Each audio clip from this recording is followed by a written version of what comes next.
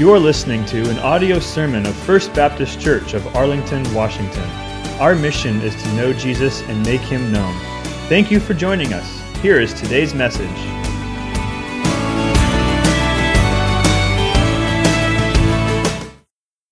I invite you to take your Bible and turn with me to Philippians. Philippians chapter 1. Philippians chapter 1. I'd like to begin this morning by reading the text. Philippians chapter 1. We only have one verse in front of us today. This is a verse that rises high into the clouds of heaven.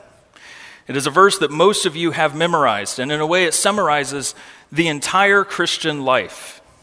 It summarizes the whole of Christianity. It conveys the heartbeat and the battle cry for what we as Christians are all about. For many of you, this is your life verse. And it's no wonder that so many of you would gravitate towards this verse, that it would be there for you, that it would pull you in and suck you into its glory. This is a tremendous verse that we are going to look at today. Because within a short economy of words, Paul declares his reason for living and his hope for dying. Our text is Philippians 1:21. This is Paul's statement of faith, where he writes, "For to me, to live is Christ, and to die is gain." As you well know, this year marks the 50th anniversary of the Apollo 11 space mission, where man walked on the moon for the first time. 50 years ago. I wasn't alive when that happened, back in 1969, but several of you were. And I'm sure you remember where you were. I'm sure you remember what you were doing when you heard the news that mankind had done it. We had successfully traveled through space. We had landed on the surface of the moon. What an achievement. What an incredible achievement for mankind. However, you might not remember another significant space-related event that occurred only 2 years before that, in October of 1967. The Soviet Union launched the Venera 4 space probe towards Venus. Its mission was to land on the surface of that planet and transmit data back to Earth. Much to everyone's surprise and delight, the data showed that Venus was actually inhabitable for human life, that mankind could live on the surface of Venus.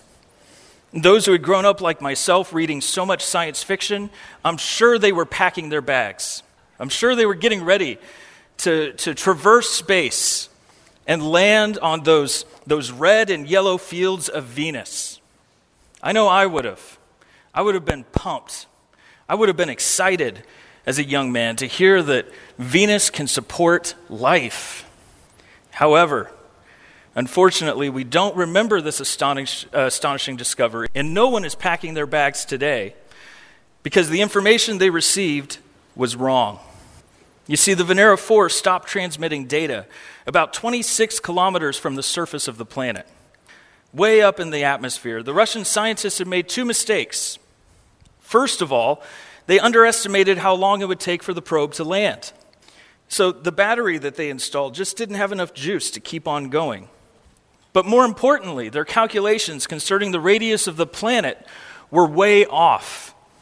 You see, they were able to mathematically determine where the surface would be by taking the entirety of the planet and cutting it down, taking the radius, and then saying, okay, if we take that full number, we divide it by half, that should give us the surface. Well, if your measurement is wrong for the entire planet, then guess what happened? Your calculations for where the surface are going to be, they're going to be wrong too.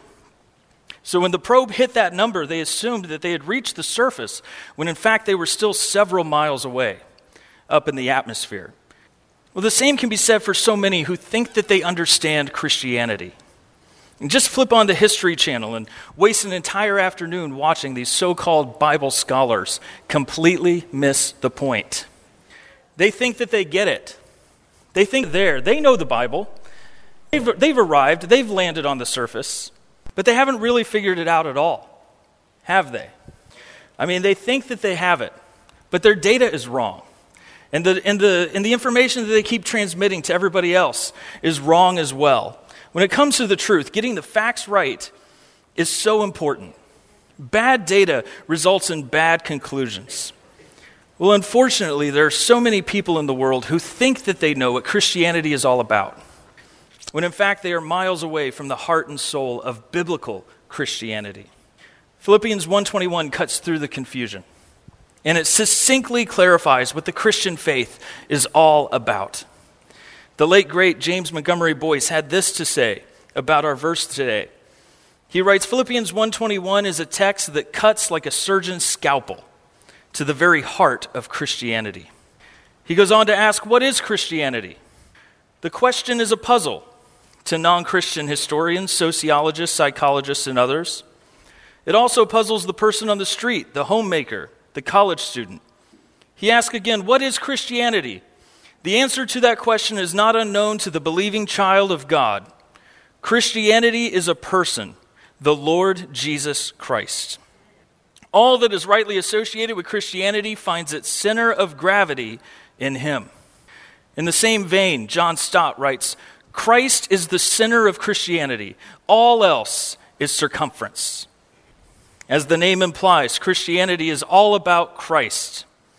It means that you have to have Christ, and Christ must be your everything. If you have Christ, you have everything. If you do not have Christ, you have nothing.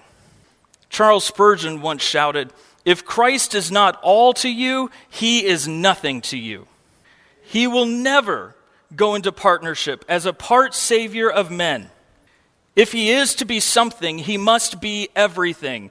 And if he is not to be everything, he is nothing to you. Powerful words. Christ is everything. Therefore, he must be everything to us. Thomas Brooks, a great 17th century Puritan, he said this. He said, Christ is to be sought and bought with any pains and at any price. We cannot buy this gold too dear. He is a jewel worth more than 1,000 worlds. And as all know who have him, get him and get all. Miss him and miss all. This is why the Apostle Paul is in chains as he writes this letter. The Philippians have received word that Paul has been arrested as an insurrectionist against the empire, and he's waiting for his final trial before Caesar. He has been bounced around in the legal system for years. He has been shipwrecked and finally placed under house arrest in Rome. He is chained to Caesar's elite soldiers, the best of the best that the empire has to offer. No one showed up at his first trial, and his friends have all abandoned him. Other pastors are preaching the gospel, and for that he rejoices. He is overjoyed to know that Christ is being proclaimed, Christ is being preached, and yet he knows that they are doing it out of spite. They're doing it to hurt him. They want to rub salt into the apostles' wounds because he's stuck at home. And as much as he wants to be out in the marketplace, as much as he wants to preach the gospel with power and precision, he's stuck. He's chained to a Praetorian guard. So word of Paul's hardships have reached the Philippians, and they are concerned for his welfare. After all, this is the man that brought the gospel to them. This is the man who brought the gospel to Europe. And now he sits chained to a guard in Rome with the very real potential and possibility of death hanging over his head. Will Caesar give him his freedom so he can continue to preach the gospel, or with a snap of his finger, will Paul find his head removed from his body? And so Paul writes, and he says, either way, I win. Either way, I win. In a very real sense, Paul can't lose because he has Christ, because he already has everything. If he lives, he will have even more opportunities to serve Christ, to love Christ, and to preach Christ. If he dies, he'll be with Christ, and he'll be able to see Christ and worship Christ face to face forever and ever.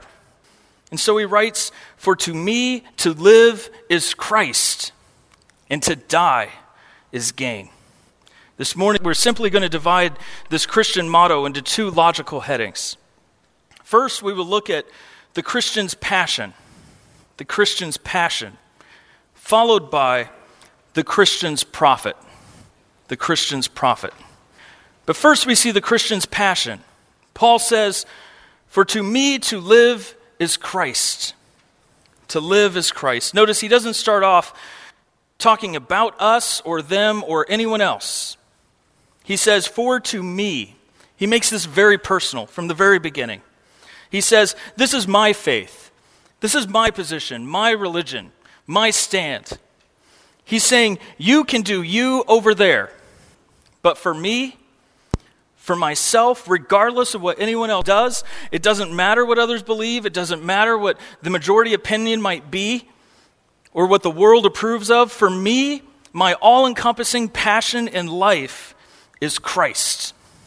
I might not be able to speak for you, but for me, Christ is everything. This is emphatic, even for the Apostle Paul. He says, for to me to live is Christ. Interestingly enough, that little verb is, it doesn't exist here in the original Greek. Our translators have added that little word, that verb, so that this sentence would roll off the tongue more smoothly. But for Paul, as he wrote these words under the inspiration of the Holy Spirit, he literally says, for to me to live Christ. To live Christ. It doesn't flow nearly as smoothly in the English language, but it packs a punch, doesn't it? For to me to live Christ. This means my devotion, my desires, my delights, all of me. They are all found in Christ. He is my life. Everything that I do, everything that I have, everything that I want, and everything that I am, it is all in submission to the lordship of Christ, to the Lord and Savior, Jesus Christ himself. Christian, I have to ask you the question. Is Christ your everything? Is he? And you say, whoa, wait a minute, Hans. That's a pretty personal question. Yes, it is. It's extremely personal. Is Christ everything? Is he all you've got? And is everything else in its proper place behind him? I mentioned earlier that this is Paul's statement of faith. Is it yours? Is it your statement of faith? Can you lock arms with the Apostle Paul and say, but for me to live Christ? I'm sure with a crowd like this, some would say, yes, definitely. Others would say, no way, Jose. And there are probably a few here who are shaking your heads and wondering, Hans, I have no idea what you're talking about. So let's go ahead and back up just a minute. And let's talk about basic Christianity. Let's talk about what Paul is referencing here. What does he mean when he says to live Christ? What is he talking about? Well, we know that Christ is the clear center and focus of our Christian faith. But what does that mean? What does it look like for a believer? What is the Christian life all about? What do we mean when we say to live Christ? Well, I want to give you 3 essential elements of true Christianity. 3 essential elements. You take one of these elements away, and you're left with something less than a true, vibrant expression of the Christian life. So you need all 3. Number 1, the first element is faith in Christ. Faith in Christ. This is trust in Christ. This is acknowledging that you can do nothing to save yourself. As much as you might wish that you can, as much as we all wish that we can, you cannot do anything to save yourself.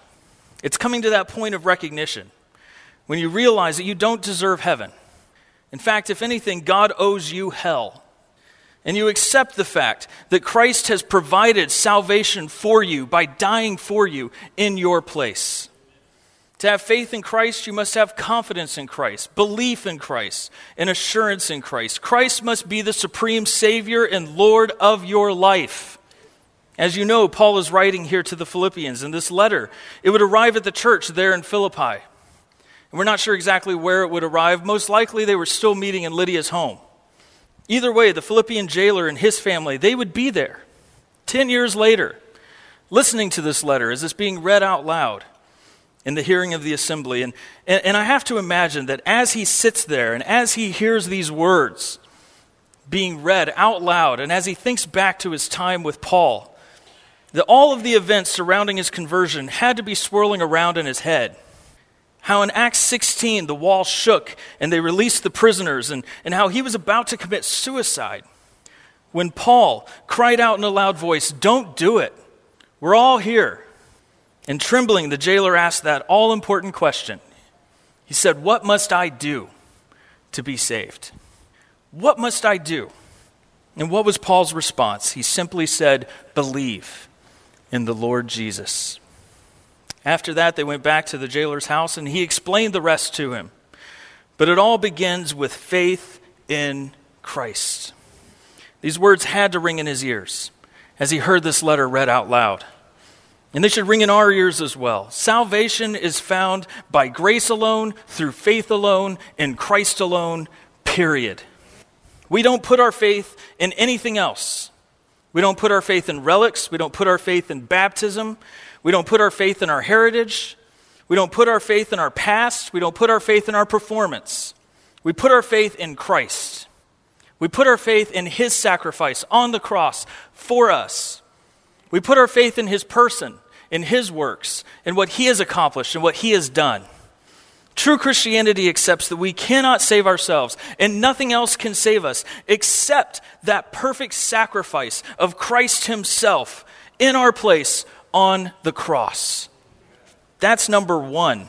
True Christianity is first and foremost faith in Christ. Number two, true Christianity is fellowship with Christ. Fellowship with Christ. And this is so important because too many folks embrace faith in Christ at a distance. They might believe in a crucified Savior 2,000 years ago on the other side of the world, separated by time and distance. But they don't walk with him now. They have the facts, but they don't have the fellowship. In 1 John 1:3, John writes, "That which we have seen and heard we proclaim also to you, so that you too may have fellowship with us. And indeed, our fellowship is with the Father and with his Son, Jesus Christ." So he says, we're giving you doctrine. We've given you facts in order for you to have fellowship with us as we have fellowship with the Father and with the Son, so that we can all be in fellowship together. But notice what the next verse says. He then goes on to say, "And we are writing these things so that our joy may be complete." Note the pattern.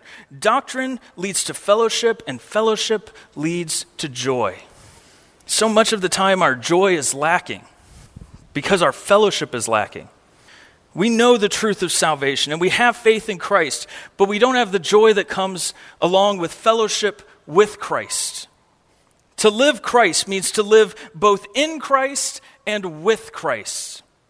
That is why Paul declares in Galatians 2:20, "I have been crucified with Christ. It is no longer I who live, but Christ who lives in me. And the life I now live in the flesh, I live by faith in the Son of God who loved me and gave himself for me." True Christianity is union with Christ. It is a life that is joined together with him. True Christians say, "I am a dead man. I have been crucified with Christ, and it is no longer I who live, but Christ who lives in me. This life is no longer mine.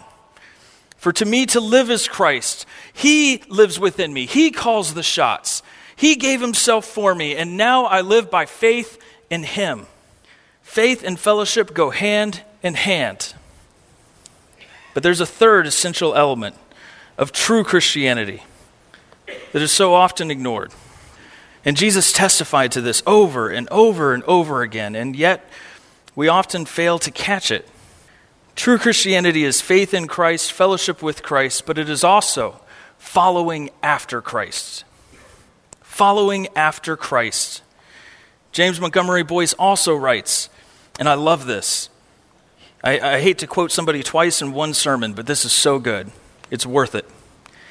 He says, "The Christ in whom we believe is a Christ on the move.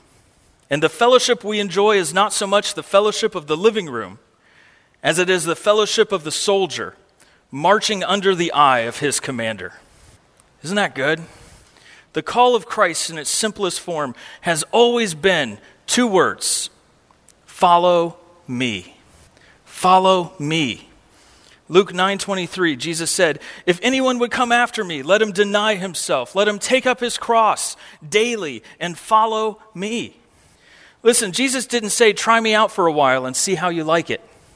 He didn't say that if you aren't fully satisfied, I come with a money-back guarantee. He doesn't say that you can try me out for a while and you can go back to your old life if you so choose. He doesn't even ask politely. He just simply says, do it. Do it. He says, follow your dreams. No, that's not what he says. He says, deny yourself. He says, live your best life now. No, he says, die. In fact, he says, die daily. Keep on dying. You don't pick up your cross with your name on it for fun.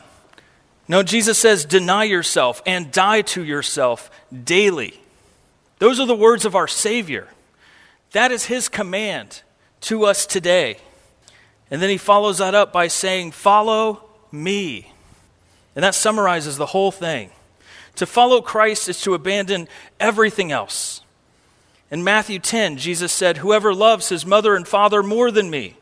Sometimes I wonder, especially when I read passages like this, how many of us would be offended to hear Jesus speak today?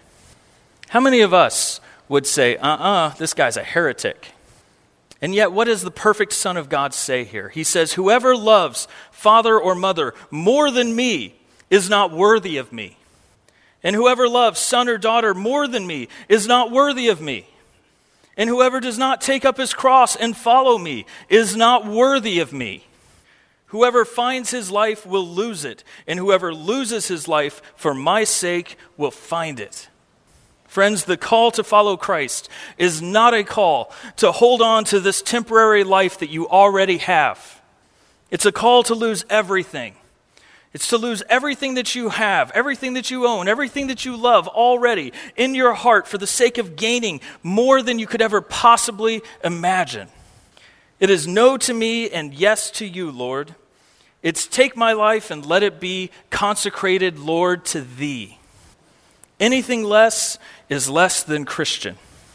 True Christianity is faith in Christ, fellowship with Christ, and it's following after Christ.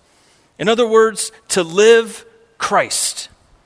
This was Paul's passion. This was his reason for living, his greatest love and his greatest goal. And I have to ask again, is it yours? Is it yours?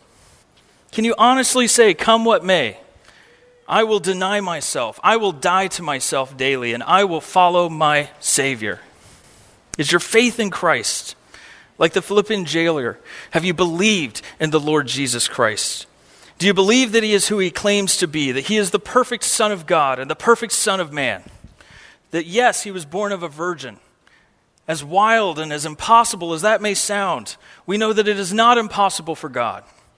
That he grew up on earth like us and he never sinned, not once. That he lived a perfect life so he could go to the cross and pay that price for our sin. Where he stood in the place of sinners. A holy God punished him to pardon us. He died your death with your shame for your sins so that his righteousness could be credited to your account. And all you have to do is believe in your heart and confess with your mouth that Jesus is Lord. Christ is alive and he is everything. If that is true for you, then it doesn't matter what happens next. It really doesn't. Like Job, you can lose everything and you can still fall on your face and worship God and say, blessed be the name of the Lord, regardless of what happens. Or like Paul, you can face death square in the eye and you can know in your heart that for you to live is to be with Christ. To live is to serve Christ, to follow him. And to die is gain. To die is to gain so much more. When it comes to the life of a Christian, Christ is the Alpha and the Omega. He's the first and the last. He's the opening and the closing, the first and final word, and everything in between. J.C. Ryle once said that no one has ever thought too much of Christ. It's true. That's something we never have to confess or repent of. Lord, I thought too much of you today. We don't ever have to worry about that because we'll never get there. We could never thank him enough. We can never honor him enough, worship him enough, praise him enough, obey him enough, adore him enough, respect him enough, admire him enough, submit to him enough. He deserves all that we have and all that we are and so much more because he is who he says he is. He is the King of Kings. He is the Lord of Lords. He is the God-man who gave his life for you so that you could have new life through him. This is the Christian's passion. This is the gas in Paul's tank. This is the fire in his bones, the wind in his sails. Paul lived for Christ, and those who follow in his shadow must also live for Christ. When Paul preached, he didn't He didn't look for professions. He wanted passion. He wanted to change life. He wanted people who were in this thing for real, in it to win it. He didn't want lazy Christians, because that's not what God has asked for. That is not what he has come to redeem. That is not the whole point and purpose of this Christian life, friends. That is why easy believism is so damning and so scary, because that is not what Christ died for. That is not what he preached. That is not what he called, and that is not what he calls us to either. He has called us to a changed life, a changed person, where he is front and center, and he is everything. Everything. That is the Christian's passion. And that's what we see here with Paul, when he says, "For to me to live Christ." Secondly, for the second half here, we see the Christian's profit. The Christian's profit. He says, "And to die is gain." Once again, the verb is. It doesn't appear here in the original language. In staccato fashion, Paul emphasizes his point by saying, "For to me to live Christ, and to die gain." To die gain. You say, "Now wait a minute, Hans. You said a while ago that death was staring Paul in the face. Paul had the very real threat of death hanging over him as he wrote this. Therefore, doesn't it stand to reason that the last half of this verse might be speaking to his present situation and just that only? That maybe he's not providing some axiomatic blanketed statement for the rest of Christianity or for the rest of us. This might not be the general disposition that we all must have as believers. This is just true for Paul because he's going through a hard time." I mean, we might be tempted to think that way. And it says a lot about our view of death if we do. The answer is no, because the Christian's view of death should be different than that of the world's. Sometimes we fall into this trap of thinking that death is only a blessed relief for those who are suffering. We think that maybe for those who are going through hard times or physical ailments or being persecuted for their faith, maybe it would be a mercy or a blessing for them to enter into the presence of the Lord. But for the rest of us, for those who are healthy, for those who it appears as though we may have several years ahead of us, that's a different story. That's a terrible way of looking at death. That's not a biblical way of looking at death. And that's certainly not what's going on here in this text. Biblically, a Christian's death is never pictured as gain over the worst of life. Instead, it is always shown as an improvement over the best. Just look at the next two verses, and we'll look at these verses in more detail next week. But Paul says, "For to me to live is Christ, and to die is gain. If I am to live in the flesh, that means fruitful labor for me. Yet which I shall choose, I cannot tell. I am hard-pressed between the two. My desire is to depart and be with Christ, for that is far better." He says, I would rather be with Christ. I would rather depart this life and be with Christ. Not because that's good, but because it's better. And not just because it's better, but because it's far better. It is far better to depart and be with Christ. No unbeliever can say that. Francis Bacon said, "Men fear death as children fear the dark." Samuel Johnson had this to add when a friend of his died. He said, "At the sight of this final conflict, I felt a sensation never known to me before, a confusion of passions, an awful stillness of sorrow, a gloomy terror without a name." It's awful. And for the Christian, we should not be like that. We should not face death like that, because the Bible tells us that we are free from those terrors. Hebrews 2:14 and 15 are incredibly encouraging. They say, "Since therefore the children share in flesh and blood, he himself likewise partook of the same things." So just like we are made of flesh and blood, Christ took on flesh and blood, and he became just like us. That through death, he might destroy the one who has the power of death, that is the devil, and deliver all those who through fear of death were subject to lifelong slavery. The unbeliever fears death because he is enslaved to it. He knows that this fleeting wisp of a life is all that he has. It is the only heaven that he will ever know, and that is the heaven that he makes for himself here on earth. He knows that this is all he has, and there is nothing good for him waiting on the other side. On the flip side, concerning the Christian, Thomas Watson writes, "Whatever affliction or trouble a child of God meets with, it is all the hell he shall ever have." So whatever you face today, whatever you face here in this life as a Christian, that is all the hell you are ever going to face. That is as bad as it gets for you. It's only going to get better. Christ has removed the sting of death. And unlike the unbeliever, the Christian's death is not only something not to fear, it is actually something to, in a sense, look forward to. Paul says it is better by far, because the Christian's death comes with benefits. Some of you are looking at me like, okay, Hans, what are they? Well, there are several.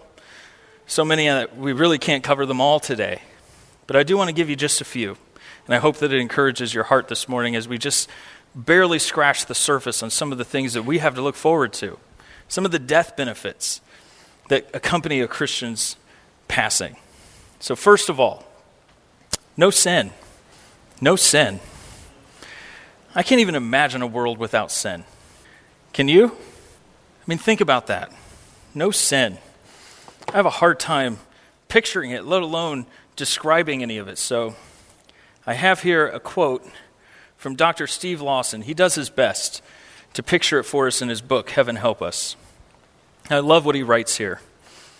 He says that once we get there will be nothing unclean around us. We will live in a world spiritually clean from the pollution of all sin. No abortion clinics, no divorce courts, no brothels, no bankruptcy courts, no psychiatric wards, and no treatment centers. No pornography, no dial-a-porn, no teen suicide, no drive-by shootings, no racial tensions, and no prejudice. There will be no misunderstandings, no injustice, no depression, no hurtful words, no gossip, no hurt feelings, no worry, no emptiness, and no child abuse. There will be no wars, no financial worries, no heart monitors, no rust, no perplexing questions, no false teachers, and no financial shortages, no cancer, no hurricanes, no bad habits, no decay, and no locks.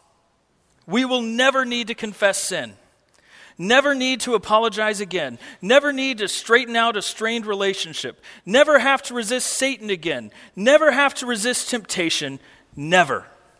I can't wait to get there. I don't know about you, but that sounds pretty good.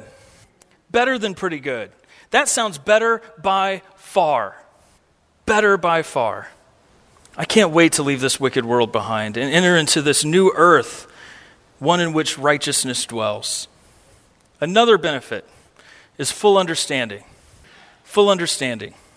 For now we see things imperfectly, but in that day we will know fully as God knows us fully. 1 Corinthians 13:12, for now we see in a mirror dimly, but then face to face. Now I know in part, then I shall know fully, even as I have been fully known. The error that currently clouds our thinking will be lifted. All of the pollution of sin, all of our presuppositions that are false, they will all be wiped away. We will have a full understanding. We will understand the ways of God. We will understand his reasoning and his expectation for us. What a delight that will be. Because right now, in our limited perspective and our limiting understanding and with sin so full in us and is so full in others, how often do we scratch our heads? And how often do we wonder to ourselves, why, God, why? Why is this happening? Well, then we will know. Then we will see it. And we'll praise God for it. Right now, it's hard. But there it will be easy. Because we'll have full understanding. Another benefit is uninterrupted joy. Uninterrupted joy. There are times when joy fills our hearts to overflowing. Times like your wedding day or the birth of a child. But those times are always interrupted by the daily pressures and troubles of life. After the wedding, there's marriage. And eventually, that precious baby becomes a teenager.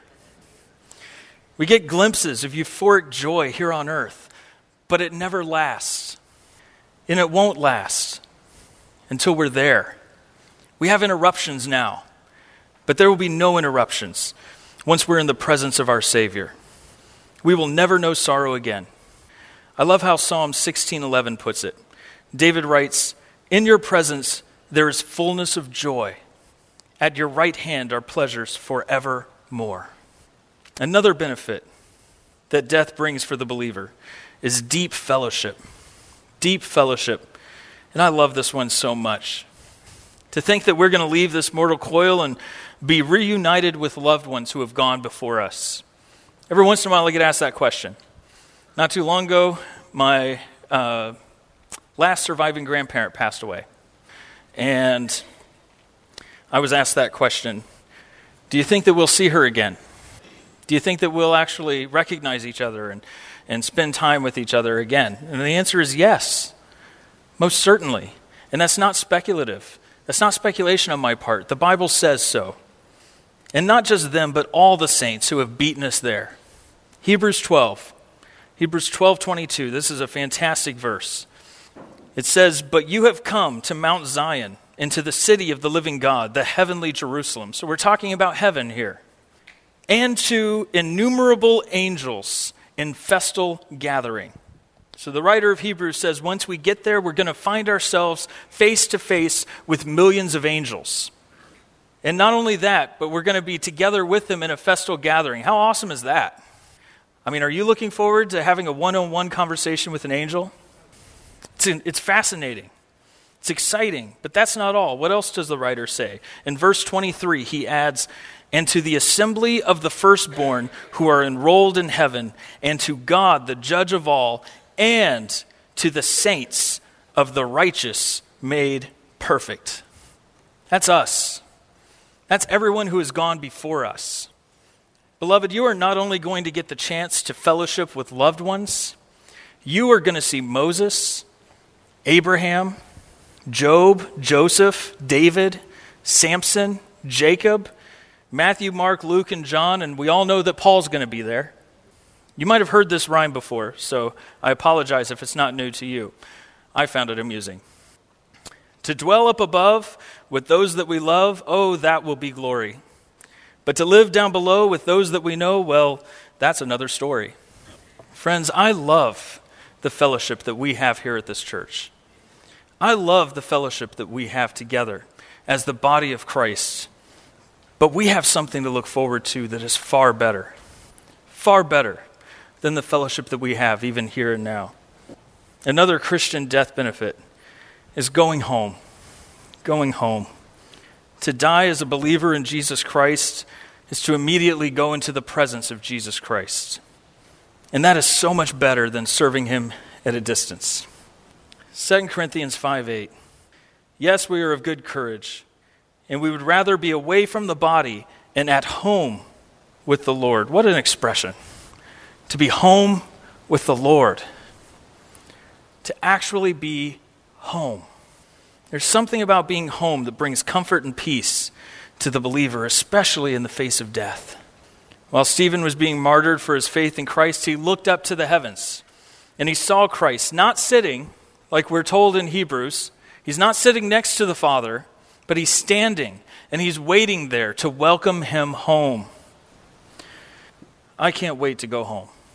And none of us should be afraid to go home. None of us should want anything here more than to go home. Because this is not our home.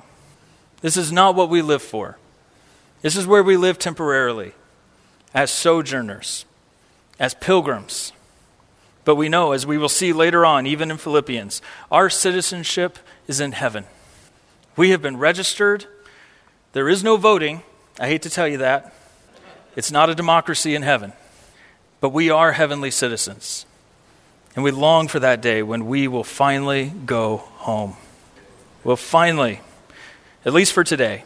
And there are so many more, but these are just a few that I want to leave you with. Another benefit for the believer in death is glorious transformation. Glorious transformation. Let's peek ahead just a little bit to Philippians chapter 3. Philippians 3. And look at what Paul will say in chapter 3, verses 20 and 21. He says, "But our citizenship is in heaven, and from it we await a Savior, the Lord Jesus Christ, who will transform our lowly body to be like his glorious body by the power that enables him even to subject all things to himself." All things to himself. John tells us that when we see him, we will be like him. Think about that. We are going to be gloriously transformed. Our sin nature will be eradicated. Our desires will be decontaminated. Our physical shells will be upgraded. You see, the Christian's death isn't a tragedy, it's a triumph. To go from the grave to glory is the greatest gain. It is the greatest profit for the child of God.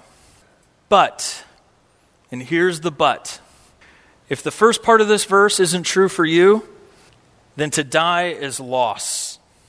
There is only one way for death to benefit you. You must live Christ. You must live for Christ. Here and now, in this world, in this life. If you replace the first part of this verse with anything other than Christ, if you say, "For to me to live is my job," or "For me to live is my spouse," or "For me to live is my children," or "For me to live is my church," then for you, my friend, death is loss. It is not gain. And let's just take it one step further. Perhaps you are a Christian, but Christ is low on your list of priorities. Perhaps you would say, "For to me to live is Christ plus my job," or "To live is Christ plus the church," or "plus my family." Then friend, it is time for you to prioritize your life, because that is not what Jesus preached, and that is not the call that he has given. That is not what it means to deny yourself, pick up your cross, and follow him. He doesn't want us to actually hate our mothers and fathers. He doesn't want us to actually hate our children. That is not what Jesus is saying in Matthew. But what he is saying is you have to love me more than them. You have to put me at a higher priority in your life than the greatest loves of your life. That is what he is saying.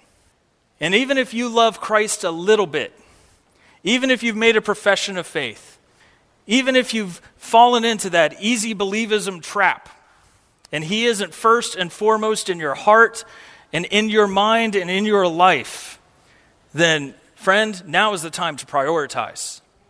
Because Jesus said, you have to forsake everything. And he said that if you don't do this, you're not worthy of me. You're not worthy of him. You're not worthy of your Savior. Christ doesn't play second fiddle. He isn't Lord over part of your life. He doesn't pop in and out.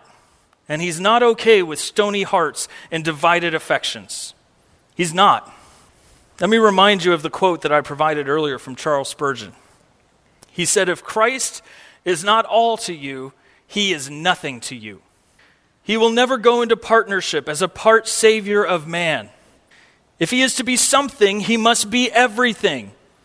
And if he is to not be everything, then that means he is nothing to you." Christian, is Christ your passion? Again, it's a personal question, but it is an important one. It's one that we must all answer. It's one we must all wrestle with. Do you love him? Do you love Christ above everything else, above everyone else? Does he have first place in your heart? Does he have first place in your time? First place in your love?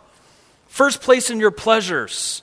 First place in your work, in your play, in your art, in your entertainment, in your worship, in your marriage, in your parenting, in your church? Can you honestly say, "For to me to live Christ"? Can you say that with certainty and with confidence this morning?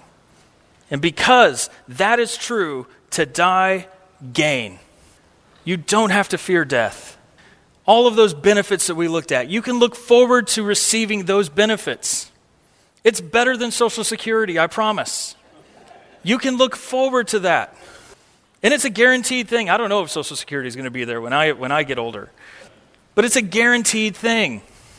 You have benefits waiting for you, believer.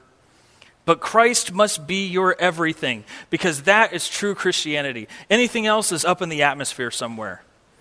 Anything else is far from the heart and soul of what Christ is and what Christ preached and what he demands and calls us to do.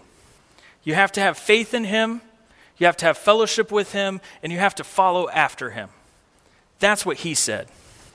We must do it today. Well, on a cold February morning in 1555, John Hooper, an English Puritan, was burned at the stake. He was the first of many to be martyred under the savage rule of Bloody Mary. When he was condemned, Sir Anthony Kingston pleaded with him to recant. He shouted, "Life is sweet and death is bitter," as if that was going to change John Hooper's mind. To which John replied, "True it is that death is bitter and life is sweet, but alas, consider that the death to come is more bitter, and the life to come is more sweet. Therefore, for the desire and love that I have for the one, and the terror and fear of the other, I do not so much regard this death, nor esteem this life, but I have settled myself through the torments and extremities of the fire now prepared for me, rather than to deny the truth of his word." What a response. John Hooper got it. John Hooper knew that to live was Christ, and to die was gain. He had an eternal perspective, one that looked beyond the terror and the fear of a bitter death here and now, one that looked beyond the torments and extremities of being burned alive to an even sweeter life, one that is prepared for those whose lives are centered and grounded in Christ, who are hidden with Christ. Friend, I don't know about you, but for me, to live is Christ. To die is gain. What a profound truth. What a profound statement of faith. I hope it's yours today. I hope it's yours today. Let's pray. Heavenly Father, again, we love you. Lord, we know that you have called us to deny ourselves, to die to ourselves daily, and to pick up our crosses and follow you. Lord, we know that this is that free gift that costs everything. We know that discipleship comes at a cost. We know that you have called men and women unto yourself, that like you, we have been called to suffer now and to glory later. God, I pray that we would get that. I pray that our lives here and now would be Christ, that they would center around Christ, that they would be grounded in Christ, that they would grow. Lord, I pray that you would fill our vision. I pray that you would guide us and direct us. Lord, that you would influence every aspect of our lives.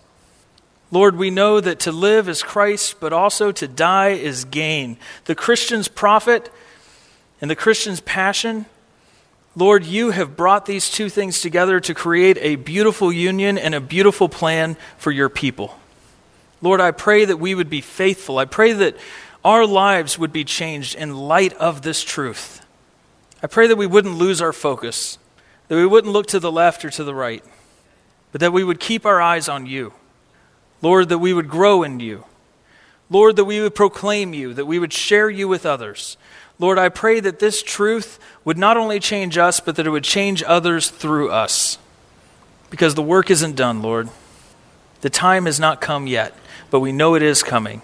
When you will judge, when you will come in your glory and in the glory of your Father with holy angels to judge mankind. Lord, when that day comes, I pray that everyone in this room would be on the right side of your sword. God, we love you. We honor you. We worship you. We are not offended by your truths. We embrace them. We follow them. Lord, give us that precious fellowship with you. As doctrine leads to fellowship, Lord, I pray that that fellowship would lead to joy, so that whatever we face in this life, like Job, we can fall on our faces and say, "Blessed be the name of the Lord." Give us that joy. Give us that hope. And Lord, we long for the day when we will be gloriously transformed, when we will be welcomed home, when we will be with you forever and ever. We love you so much. We long for that day. And we give you all the praise and all the glory in your name. Amen.